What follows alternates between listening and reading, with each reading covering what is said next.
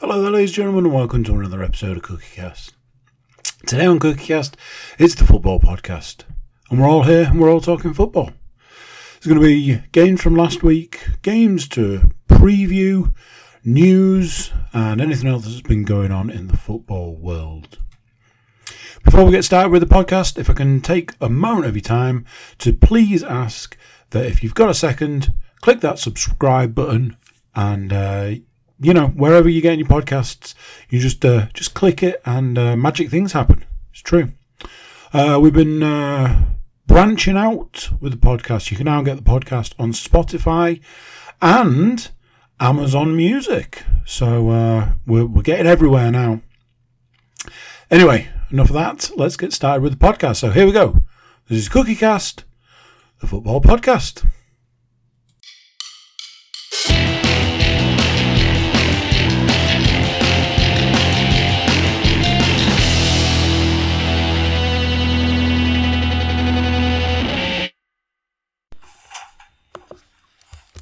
Recording in progress.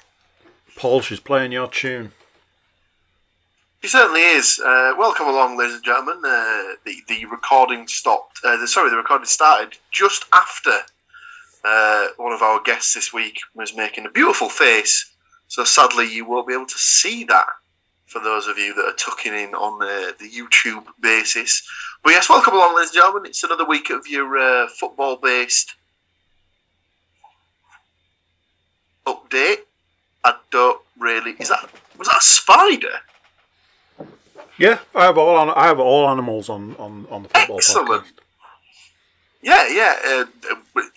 Another small confusion there. It's your weekly football update. Sorry. So we'll chat some Borough. We'll chat some Hull. We'll chat some Nottingham Forest. We might even chat some England, as something happened last Friday that's probably quite important from an international football perspective. So I'm assuming we'll get to that later on. But yes, as we're all gathered here, Andrew, why don't we discuss last week's games? Okay. At time of recording, at current literal to the minute time of recording, some of the games are still in play. However, we can get you up to halfway point with Hull City taking on Huddersfield Town. Stu, how did this one pan out for Hull City? Not particularly well. So, Tom Eaves decided to get himself booked pretty cheaply twice. The second time being in the injury time of the first half. So, Hull had to play the entire second half with 10 men. And it was probably only a matter of time before they conceded. I would say that they did pretty well to get to 79 minutes without conceding. But at that point, it did happen. So it was Toffolo scored for Huddersfield. Ingram saved a sort of fairly long-range shot and palmed it out wide, but Toffolo was following up and smashed it in for the 1-0 win to keep Huddersfield's playoff dream in the balance. But more disappointingly, Hull have now lost 6 straight games at home. That is equal to club record, which is back from the 92-93 season, so it's not good reading at the moment.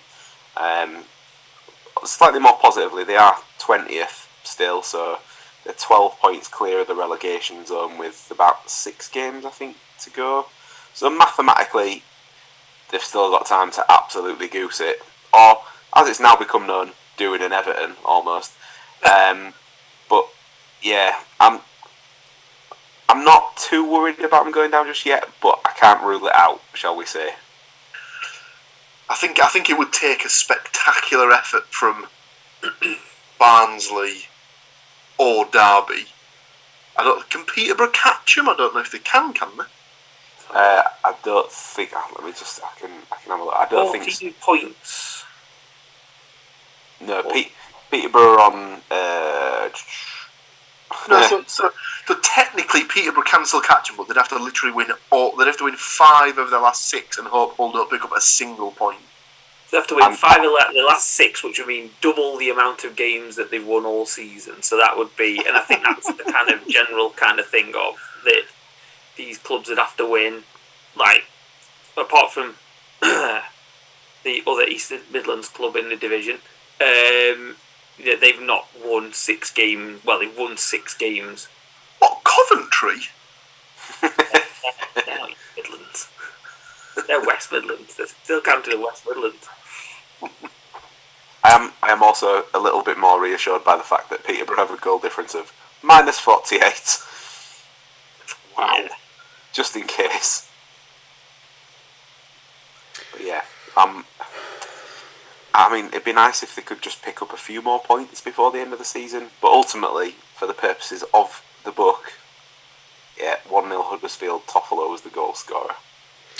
So, for the purpose of the book, Paul, straight off the bat, you predicted Huddersfield with a dominant win. Not quite enough to pick up the 2 full points, so just 1 point for you. You didn't get the goal scorer. Stu, you followed suit with Paul, predicting a 0-2. Did not get the goal scorer, but do get a point for the score. And then there's me and Matt at the bottom of that game, because Matt went with a 1-1, didn't get the goal scorer, and I had Hull to win. So there's that. I wish they'd listened to you a little bit more, Andy, sometimes, to be honest. Me too. So Blackpool went up against Nottingham Forest. Matt, anything really happen in this game? Anything? Nah, boring. There's nothing much happened at all, really. Just the 4-1 win to Forest. I was busy clearing out the garage, ready for the kitchen to be delivered. Luckily, I had the old iPad on the treadmill. Not on the treadmill. I was not on the treadmill. The iPad was on the treadmill, and that's about as much as has been on the treadmill in a long time. But at least something was on the treadmill. Just in time to see the 3rd Forest goal scored by Brennan Johnson. But if we quickly rewind back, so Zinchenko got things started off with a bit of a deflected goal. Brennan Johnson got the 2nd one with a very nice finish. Then he got the 3rd one, which was a nice little dink over the top of the keeper. It's the finish. And then Sam Surridge came on and got the 4th. And then, unfortunately, just to kind of block the copybook, but make sure that it had the most goals in all the games we cover this week. Blackpool got 1 from Connolly. So, I should just say, sorry, at the end of it, the Blackpool manager said the better team didn't win. I beg to differ with that one. Can you really say that when you're going in at half-time 3-0 down after you've been absolutely outplayed for the first 25 minutes? My dad was up and he went, "What?" And yeah, I was like, yeah, Dad, that's about right. Yeah, just what? Just talking absolute bullshit. I mean, the only way that could possibly be justified is if he meant the better team didn't win the second half. That is the only way that comment is justified. It's just absolute nonsense. I mean, like, anyone who watched that game could see that in the first half, Blackpool were absolutely blown away. Mm-hmm. It wasn't even a competition. They were absolutely dreadful. The second half was a bit more competitive, but I wouldn't say undoubtedly the better team kind of, lost the second half either. Paul, do you have any particular thanks you want to send out from this game? Well, a few of us were out for a few light refreshments on Saturday, shall we say? And one of the participants was Nottingham Forest fan Mr. James Panas. So obviously we began the session at an establishment that may have had both delicious, refreshing beverages and access to football-based televisions. and we just happened to watch. And I thought that Mr. Zinkernagel had started the game pretty well, so I had an in-play bet for him to score the first goal, and I was rather well rewarded. So yes, cheers, Phil. So, with 4-1, the closest to getting the 2 points for the score was Stuart Woodmansey. Just pipped at the post with a 3-1.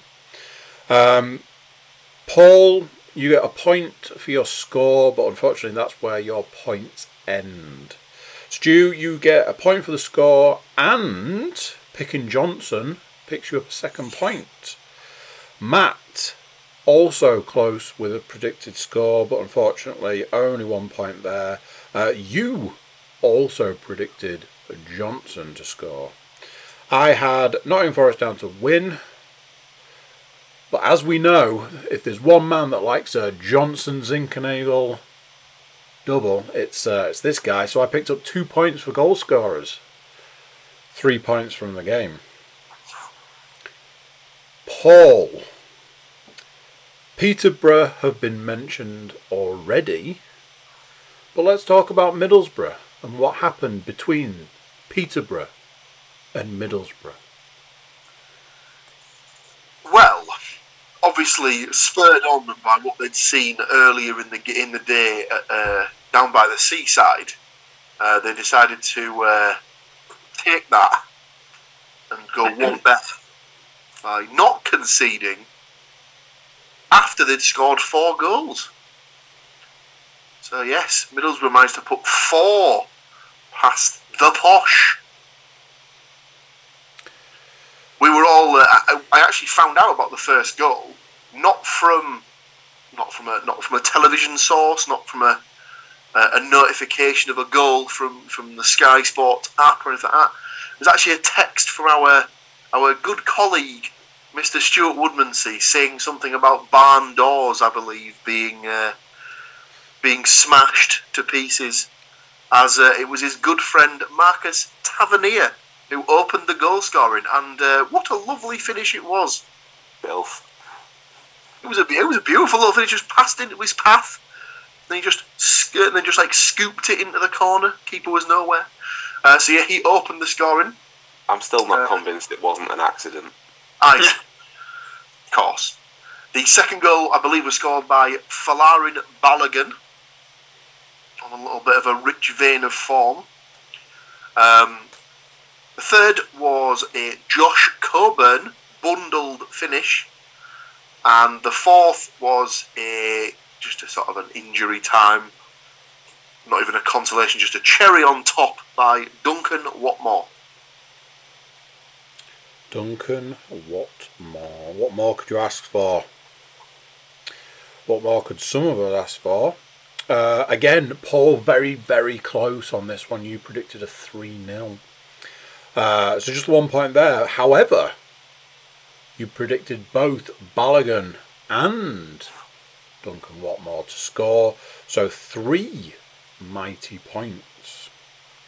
Stu, you just had a 1-0. You didn't get a goal scorer, so that's just 1 point for you. Matt, you had a 2-1 down. Point for the score. No goal scorers, I'm afraid. I had Middlesbrough down to win 1-0, and I did not get the goal scorer. So at the halfway point for the week, the scores look like this. Matt, you are bringing up the rear with 3 points. Myself and Stu tied for second place currently, 4 points apiece. And out in front, the leader of the pack, Paul Williams, 5 points. But still 2 games to play, or currently being played. So we'll have to switch away from their scores and do something else. Like take a break. A break may be the best solution, yes. Build that We could tension. do like live breaking news on the podcast result if you want. Well, I could also do this. Your game's still going, though. I mean, No, my game is 100% finished. I mean, the suspense that we are building right here and now before going into the break, it's up there. Obviously, for the listener stroke watcher, a break is like, it's half a second, but for us, it's a little bit longer than that. So, we'll be back with some almost live scores, news, and anything else that we can think of. We'll be right back.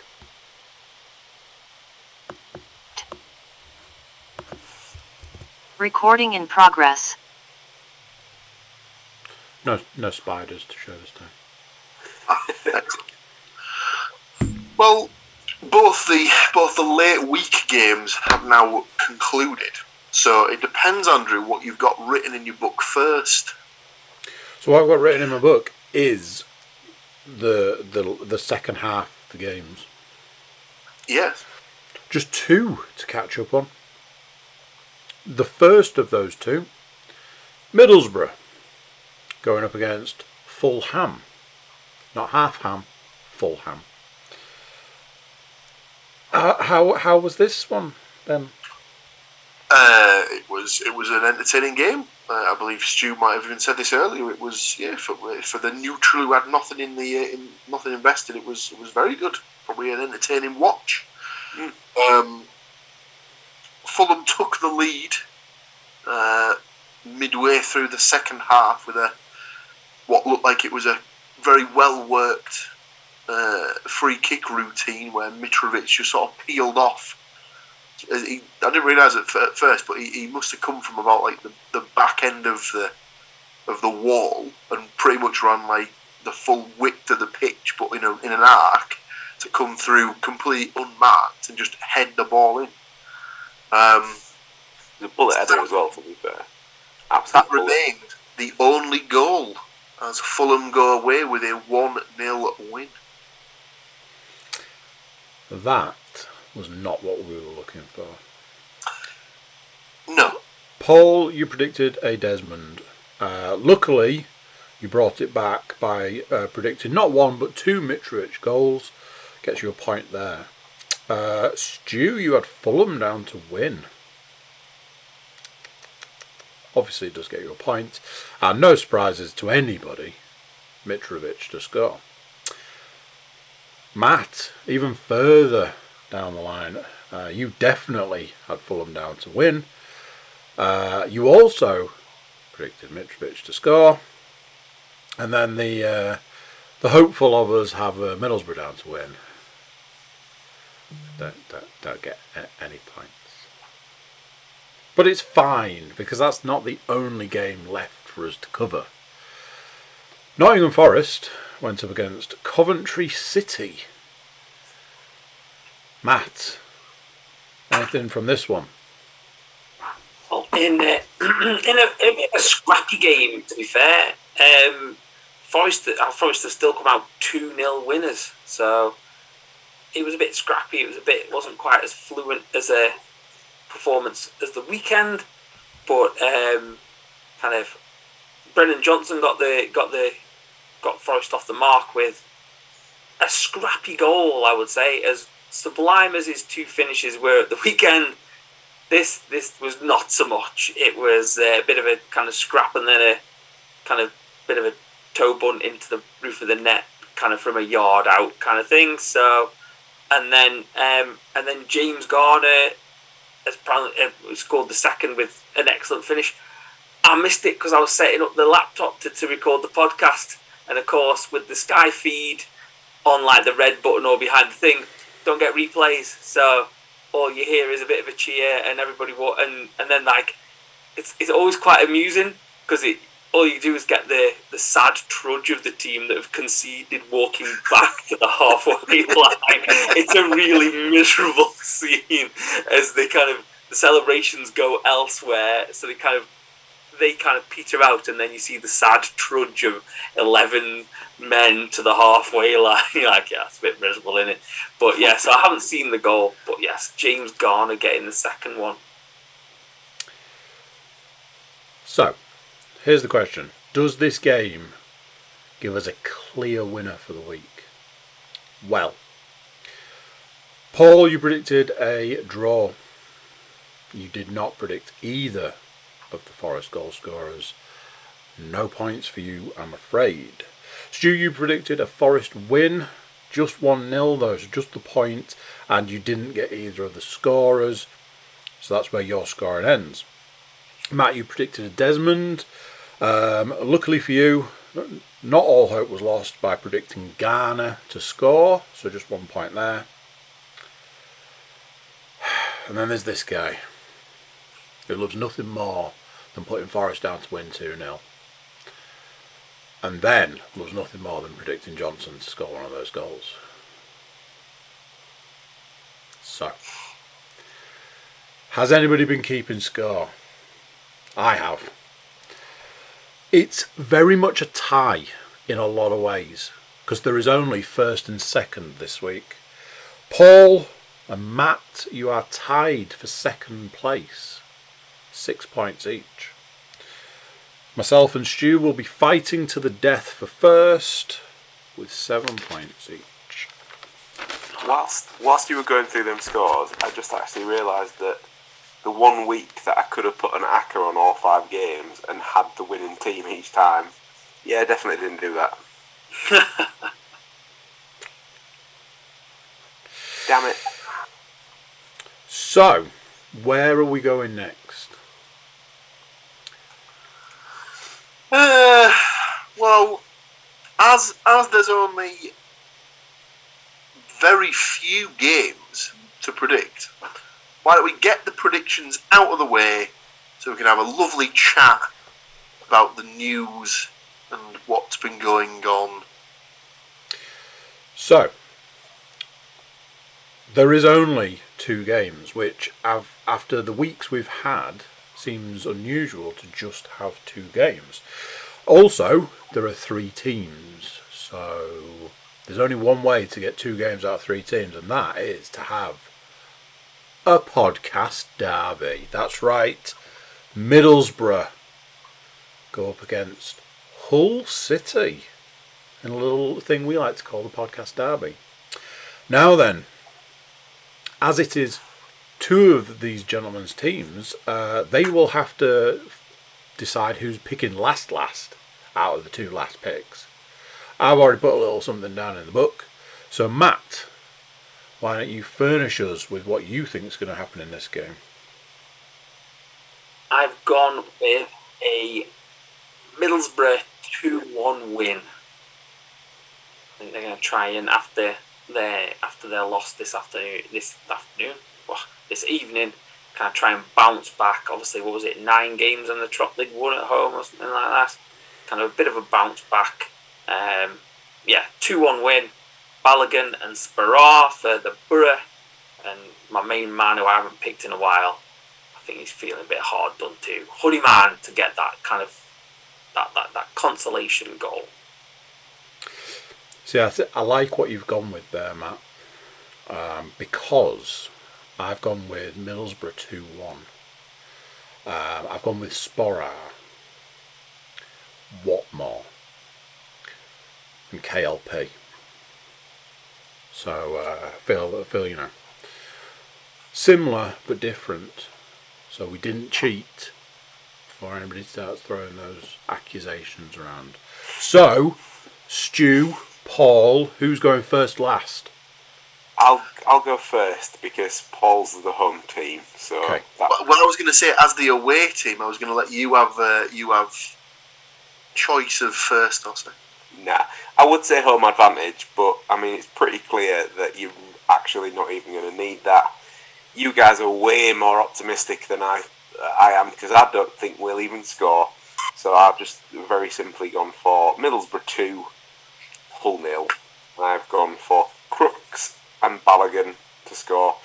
It surprised me that Balogun didn't get brought on tonight after being in recent bit of good form of late. So why not get that good form back against effectively a very average to shit football team at the weekend? So plus they do owe us 2 goals from when we beat them 2-0 in October. So there is that. Yeah. If we can be 2s all for the season, I'll be happy. Paul? So we had a mirroring of scores for the first 2 picks. And it's the same for the last 2 picks, as I also think it will be 2-0. But just for Stu, I think I'm going to have to pick Tavernier and Watmore to score the goals. His favourite 2 players combining. And if anything, what? You don't mind Watmore? Every time I see him, he looks more and more like Nick Barmby. So, he's becoming endearing of sorts. You said that you hated him because he was a proper little moaning bastard and he was when he played fouls and stuff like that. He was when he played against us, but the more I see of him, the more he's actually becoming one of those players that, if he's on your team, I think you'd quite enjoy watching him. But if he's against you, you just want to kick his head in. Good to know. But yes, hopefully we'll get a Watmore Tavernier double, and they'll celebrate both right in front of the Hull fans, just to sort of add extra shithousery points to the score. Interesting. Well, as I said, only 2 games to predict, and we've predicted 2/3 of the teams, so that can only leave Nottingham Forest going up against Birmingham City. So, just so there's no confusion, I mean, one of you guys could have picked my score if you like, just to see if we're all on the same page here. But no surprises, it's a 2-0 Nottingham Forest win, absolutely. And anybody think that Johnson and Zinkernagel are written down on this page? Because they are. Oh, they are. Matt, you will pick last. So, Stu. I've gone for Nottingham Forest 2, Birmingham 1. So, I've gone for Davis and Spence. And there was only one name I was ever going to pick for Birmingham. Hogan.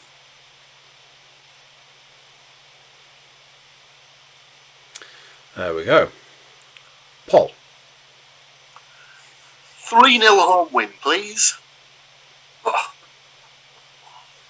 Wow. Birmingham, to all intents and purposes, from their own supporters, sound like they've basically just checked out for the season. They've got enough points to be safe. They haven't got enough points to be challenging the playoffs, so they're very much in that coasting from now until the end of the season mode. I'll go for Johnson, as he seems to be in a bit of a hot streak. In fact, stick him down for 2. And old Philly Zinks for the 3rd. It was a cookie special, that one. Go on, Matt. Tell us how it's really happening. I have gone with, a bit like Stu's, I've gone with a Forest 2-1 win. Johnson and Davis to score for Forest. And Troy Deeney to get one.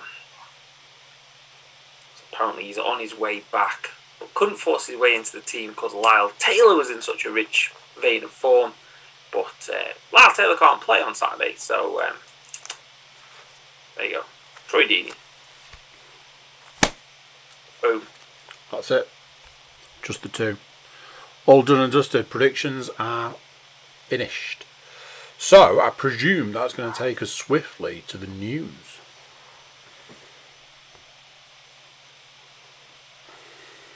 You would have thought so.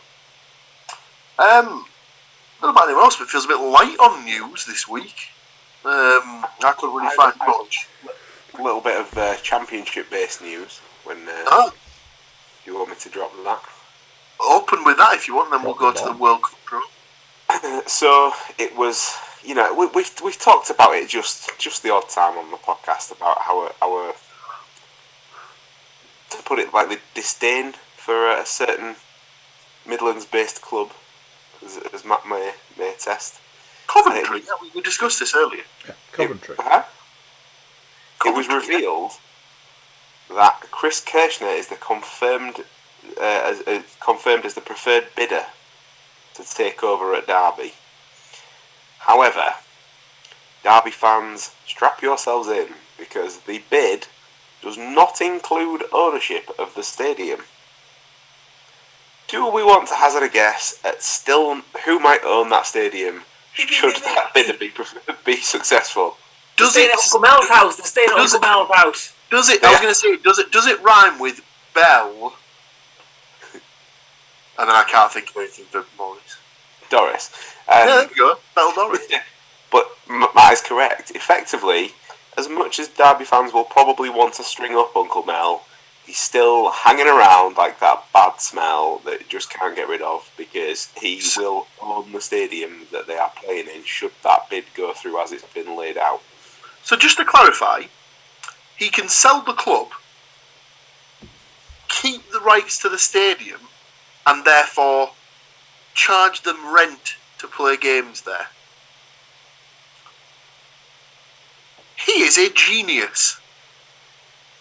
I'm pretty sure that's not how Derby fans will be describing him right now. However, he wanted like 30 million, was it 30 to 50 million for the stadium? Which is just amazing. It's generally just... It's got a Starbucks in it. It's worth every penny, I'm sure. But yeah, the plot does thicken slightly, because Kirshner himself hasn't been able to comment on the fact that he's been accepted as the preferred bidder, in the regards that he had to delete his Twitter earlier this week, because he's another one where they've managed to dig up 10-year-old posts that might be deemed sexist and homophobic. So yeah, it's all looking rosy in Derby. I figured Matt would appreciate a dose of good news to kick off the news section. It's great, because he was the one who came out when the club first went up for sale and gave it the big licks, and was like talking. I think the phrase could be deemed as copious amounts of shit towards Forest fans, and then was absolutely destroyed by people for a bit. So then he kind of like shuffled off, and then no doubt, being the kind of vindictive types that most football fans are in these situations, they probably dug around and found all these tweets and then saved them right for this moment, because what you don't want to do is you don't want to kind of use everything all at once, shall we say, kind of thing. So yeah, congratulations, Derby. You might not go into administration, but Christ Almighty, it sounds like Uncle Mel Jr., to be honest. Isn't there a possibility as well that if it doesn't go through by a certain point, that they might have to start next season with a points deduction again? I think they're on a very, very tight deadline, that he's the preferred bidder, but isn't it like a two-way street? So he gets the chance to actually dig around properly in the accounts now. Oh, well, you'd imagine that anyone who is a prospective buyer would want to do what, 2 rounds of due diligence just to be on the safe side, to see if there's any crusty books that have been dug out of the fryer that have just been cooked slightly. I would say that, I don't want to make assumptions here, and perhaps that kind of thing. The administrators have probably picked the most gullible idiot to buy the place, would be the kind of thing, and probably pick the person who they think is probably not going to do the most due diligence with it, because for all of Mike Ashley's faults, shall we say, he's a businessman at the end of the day. He's not going to plough money into something that he knows is a loser. He's going to go through it all like with a fine-tooth comb, because one, he doesn't want to spend as much as he wants to spend as little money as possible as he possibly can, buying them, taking on the debts, etc., etc. He's definitely not going to buy the club without the stadium, because that was the big sticking point when he bought Newcastle, and that's what delayed it, is that he wanted the stadium included. And Shepherd wanted to keep the stadium, and he was like, no, we don't do that. So I would suggest that's why, Ashley's not been the preferred bidder, because I think, for the sake of possibly saving the club, they'll want someone who's just going to go, oh yeah, fine, whatever. What do you want? There's the money. Let's go for it, kind of thing, as opposed to kind of being like, no, we need to do this properly. Which, like I said, it's not always the way he does things, but I think when he knows his money's on the line with this one, he's probably going to do it properly. So, yeah, it'll be funny, because I kind of get the feeling that we might be revisiting this soon. It does feel as if it's been a topic of conversation on more than a few podcasts this season. But yeah, well, it's been in the news a lot, because just when you think everything's done and dusted, they manage to dig up something else that they've been ropey about, or they've got like a buyer that then, because this guy, like Matt was saying, dropped out originally. Well, this is the thing that so obviously, not that I have a vested interest in it, but from a Borough's fans perspective, we were sort of being looked at as the terrible sort of people that would trying to kick Derby while they were down, and we were part of the problem why they were unable to come out of administration, because according to a source within the club, the ongoing lawsuits from Borough and Wycombe were the only things stopping Derby from coming out of administration. Correct me if I'm wrong, did Steve Gibson not settle out of court with this about 2 months ago? And did Wycombe not do the exact same thing? So you'd have thought where's this magical administration end that was promised when the nonsense that Middlesbrough and Wycombe was spouting was brought to an end? Surely the biggest barrier to coming out of administration has actually just been the lack of money, because that's I know Middlesbrough and Wycombe haven't necessarily helped that cause, but Derby set themselves up for a fall in that respect anyway by being shithouses to start with. So, it's not a massively difficult sort of thing to comprehend, is it? Don't spend what you don't have. The problem is that not a simple business model or something like that? It certainly is. I just think that's, unfortunately, football has been run like that for 20 years now. Yeah. I think I saw something. Since the Premier League started, it's been the carrot that's been chased for, isn't it? So. I'll have to try and dig it out, and I'll share it with you guys. And if I'm trying to think, there's a chart of spending in the 2000s, and it's just just this bar chart, and it's just, and you see this money. It's and Chelsea kind of go 4 billion. They've spent 4 point something billion in that time. Man United have spent not far off that as well. They're just behind, and it's a mental amount of money that is spent. And I know they're successful clubs, but it's when you see this chart, you see it, and then Leeds go, and then they go straight off the end of the chart, kind of thing. Because obviously not in the Premier League anymore. It was quite funny, because I know the exact one you're talking about, and there was because I remember watching it actually, because I think it's like a 15-minute video or something like that, but it's basically it is exactly that. It's just charting the spend of every Premier League club, but it only ever does the top 10 or 15 or something like that. So it's obviously constantly changing, and then you can just tell when teams drop out of the league, because the numbers are always going up and they just stop, and then you just see their bar slowly getting closed in on by somebody else's bar, and then overtaking them, and they drop, and then they drop, and then they drop. It happened to Borough. So I think Borough were in the top 8 spend or something like that, and then they got relegated in 2009, and it was just a case of ding, ding, ding, ding, ding, and then they just went off the page altogether. It was oh, for God's sake. It's big business now, sadly. It's not about the love of the game anymore. It's about the bucks that's spent at the turnstiles in the club shop. So it is what it is.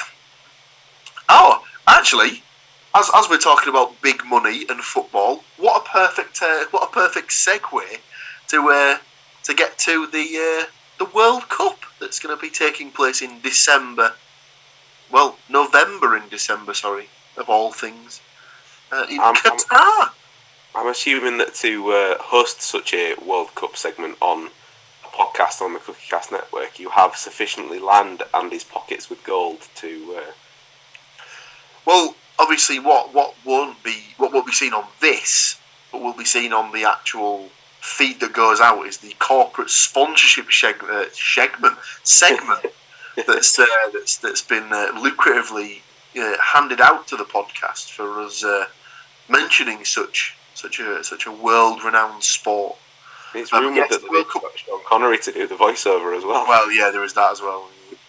But yes, the World Cup draw was done last Friday over in, I believe it was in Doha, and England received what could be described as a fairly favourable group. They were paired with Iran, the United States of America. That's going to be tasty. And one of Wales, Scotland, or the Ukraine, depending on who comes through that particular qualification path. So, yeah, a fairly handsome-looking group. One that they should be able to qualify from without many hiccups, you'd imagine. It's always the way, though. This is England, though, so you know. I know, like everybody's getting excited because it might be Wales. I mean, without meaning to be horrible about the current situation, I can't see it being Scotland or Ukraine because realistically, when the hell is that game ever going to get played? Well, yeah. Also, at this point, do you reckon it's worth campaigning just to get the name changed to Bales? Yeah. I mean, they are basically a one-man nation at this point. Mm-hmm.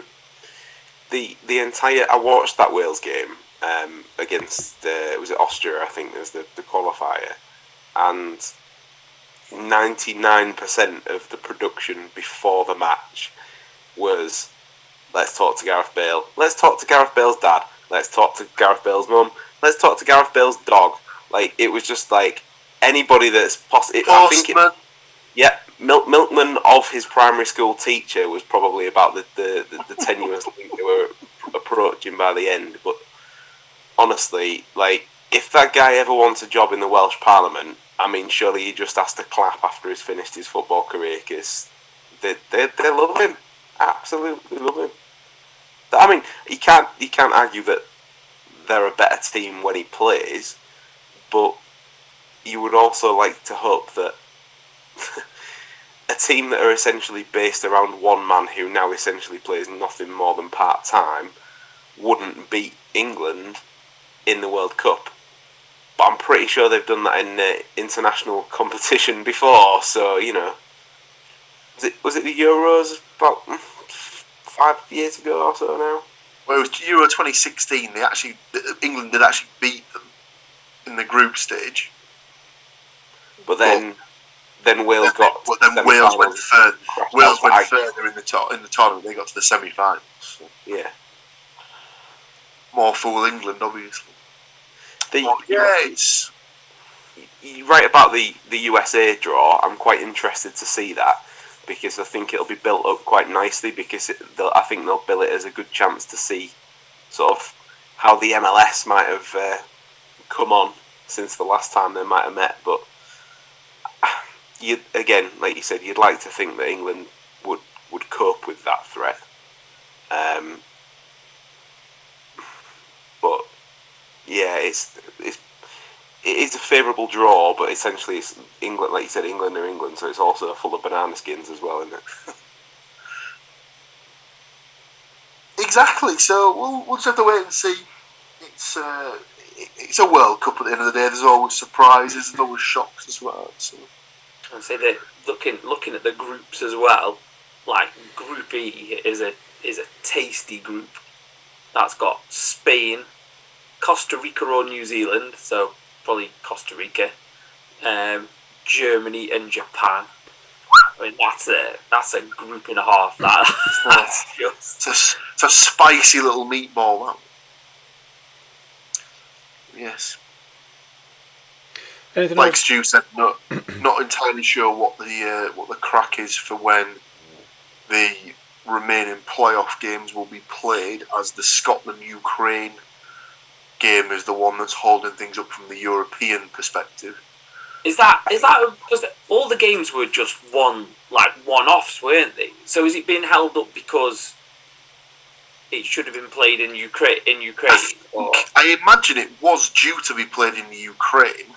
I don't know why they wouldn't have just switched the game to Scotland, but I think there is also the small matter of the players might be a little distracted as well, so they tried to probably delay it for an amount of fairness. But like, it feels really harsh to say it, because like, you know, I feel like they kind of were biding their time to see if stuff got resolved a little quicker than maybe it has been, and it's going to reach a point where a decision is going to have to be made on that game, because if you put Scotland through because of the situation, that makes them look bad, really, doesn't it, as well?